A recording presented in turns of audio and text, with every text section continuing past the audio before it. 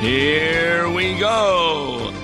You are listening to Law and Gospel on this Monday, September the 20th, in the year of our Lord, 2021. I'm Pastor Tom Baker. And what do we do on Mondays? We examine lessons from the following Sunday. That's the 18th Sunday after Pentecost, September the 26th, 2021. And the lessons are from Numbers 11, James 5, and Mark 9. Now, occasionally, Pastor Mark Smith, who is with me on Tuesday's Rumination, where we look at a hymn, spoke about the fact that often the Old Testament reading is connected to the gospel. What does that mean? That means that there are similar themes in each of them. The epistle is right now from James, and we've been reading that for a number of weeks. It's isolated from the Old Testament and the gospel. So today I thought I would give you an example where the gospel is also understood by the Old Testament reading. It's Mark 9, beginning with verse 38. The Apostle John, a disciple, says to Jesus, "Teacher, we saw someone casting out demons in your name, and we tried to stop him because he was not following us." So he wasn't part of the group that was following Jesus. And that group was more than the 12 disciples. Remember, after Judas committed suicide, they had met to decide who would be the 12th kind of apostle. And one of the criteria for deciding who it would be, it had to be with somebody who was involved with Jesus' ministry while he was here on earth. And they chose Matthias. So, there were not just the 12 disciples, but there were a number of people who kind of followed Jesus around and who were instrumental in his ministry. But John is talking about someone who was not part of those who were following us. And therefore, he told Jesus, "Boy, we need to stop him." But what does Jesus say in verse 39 of Mark 9? But Jesus said, "Do not stop him, for no one who does a mighty work in my name will be able to soon afterward to speak evil of me. For the one who is not against us is for us. For truly I say to you, whoever gives you a cup of water to drink because you belong to Christ will by no means lose his reward."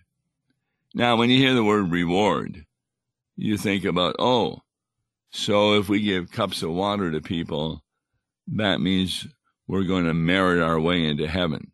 We get a reward. But no, Jesus uses the example in the parable of the sheep and the goats. Remember, he compliments the sheep for the many good works that they have done.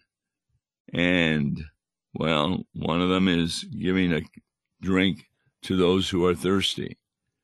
Now, the sheep don't remember all of these works. But Jesus says, "Whatsoever you did to the least of these, my brethren, you have done unto me." So Jesus here makes a very good point, that you don't have to be one who is known among the followers of Jesus. These people probably heard Jesus' sermons, and they went ahead, and through faith, they were able to cast out demons in his name. And what Jesus says is, it doesn't take long for someone like that. He will not be able to speak evil of me. Now, I said to you that the gospel is often involved with the Old Testament reading. And the Old Testament reading is from Numbers chapter 11. What's happened is the people are upset with Moses because they're not getting the kind of food that they want. And Moses actually speaks to God.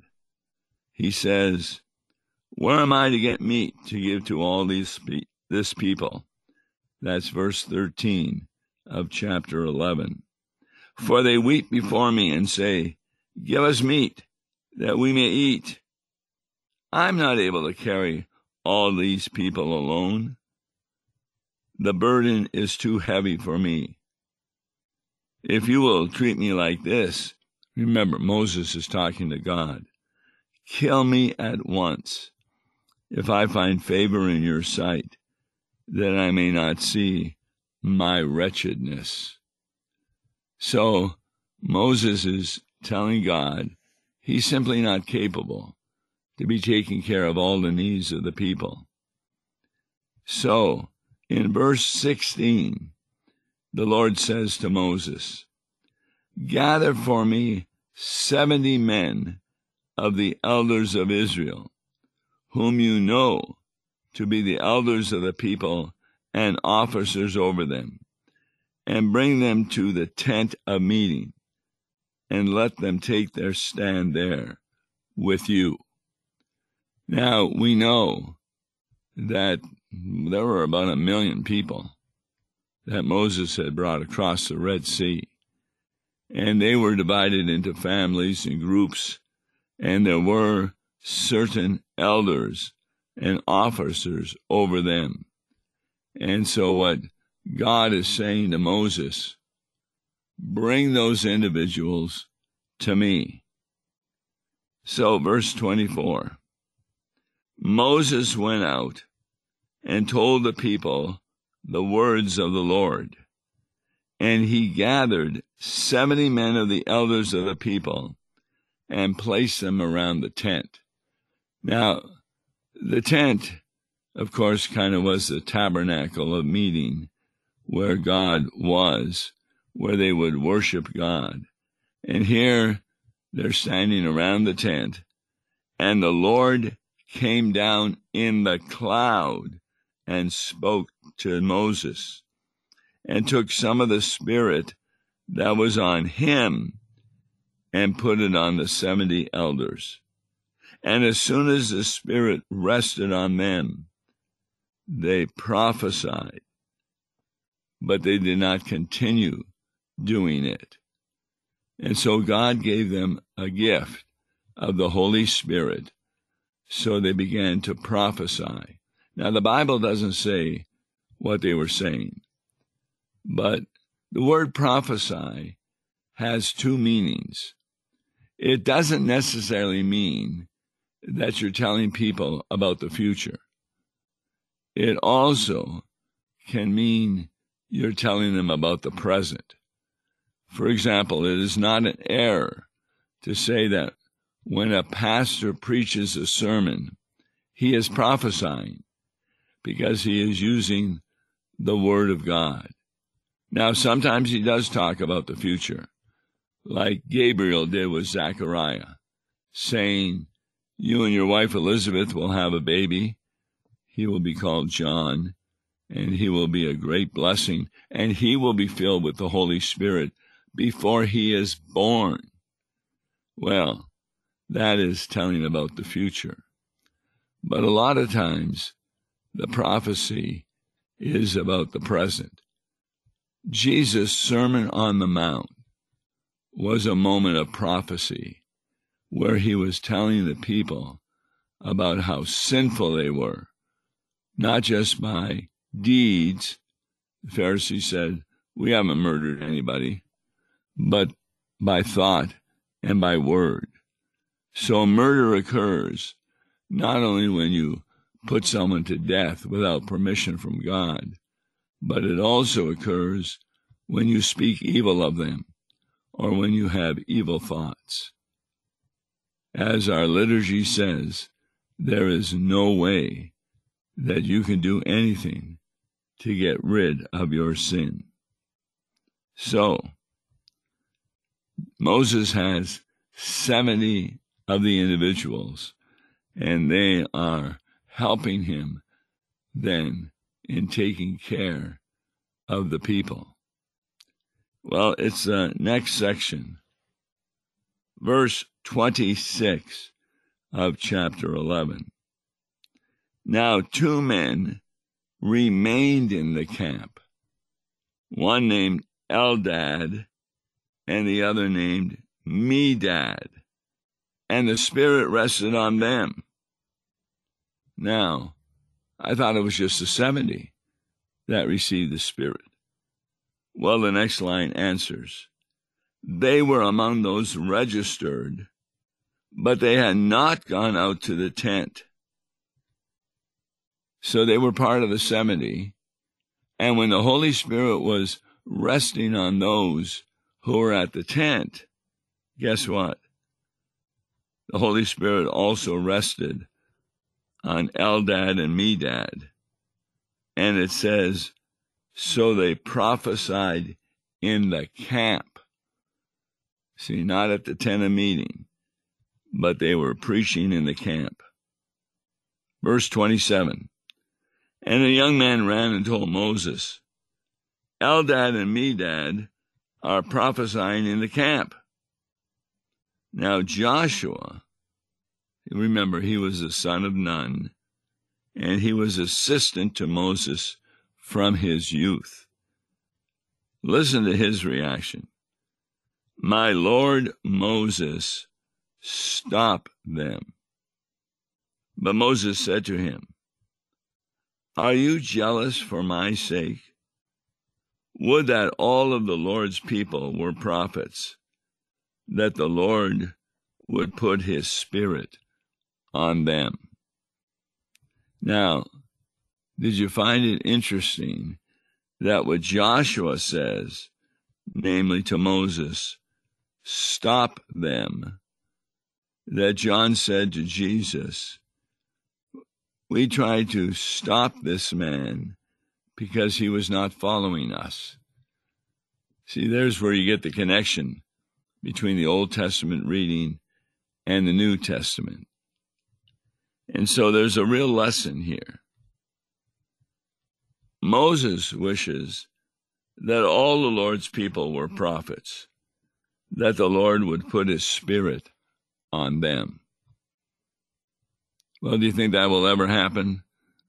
That all will become a prophet?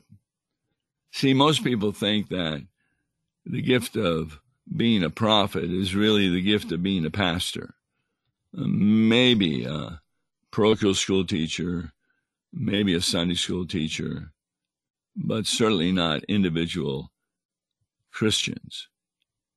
But it is clear from the New Testament on the day of Pentecost that the Holy Spirit was not just placed on the followers of Jesus, but on those who had killed Jesus.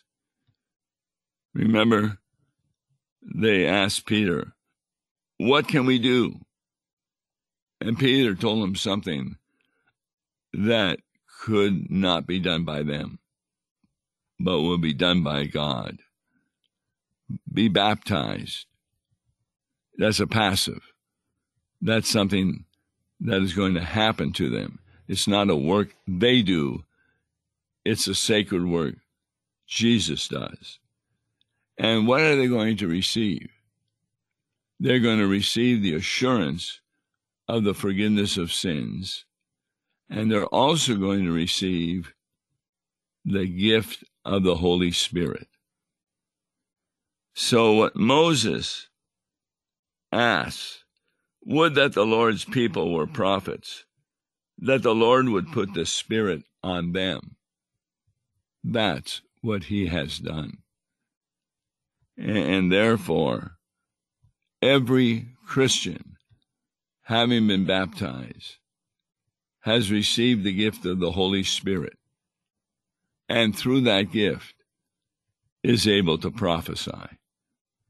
I'm not talking about just the future, but even Christians can prophesy about the future. It happens all the time when a Christian dies. Lay people will comfort those who are grieving, saying, yes, you grieve, but you do not grieve as those who have no hope. And the hope is, the sure hope is that your relative, your friend, whoever has died as a Christian, you will see again in heaven. See, that's a prophecy about the future. How do believers know this? Does the Holy Spirit just come into them and give them that information? No. They received it by reading the Bible, because the Bible is God's Word. We remember when Gabriel was talking to Zechariah, and Zechariah didn't believe what Gabriel was saying. He became mute because Gabriel said, I am speaking for God. This is what God is saying, not just me. And of course, that was a sin on the part of Zechariah, and why he remained mute until the birth of John, and he named him John. So what we have here in both the Old Testament and the New Testament is a prayer by Moses that the Lord's people were prophets. So I've given an example where a Christian can talk about the future and be sure of it because it's in the Bible. But can they talk about the present? Well, the gospel promises of Jesus contain many, many promises that deal with everyday life.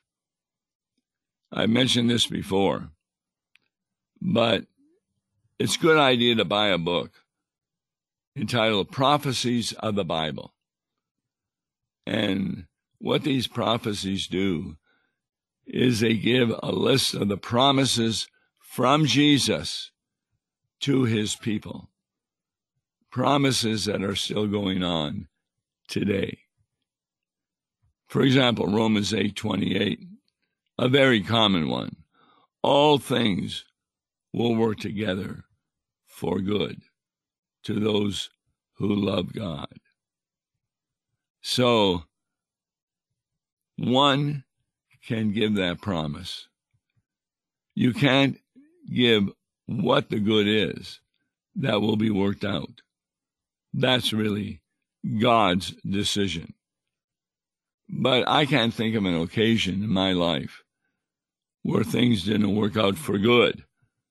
No matter what kind of suffering I was under, no matter what kind of circumstance I was under, no matter what I was concerned about, boy, am I going to have enough money to go to the seminary?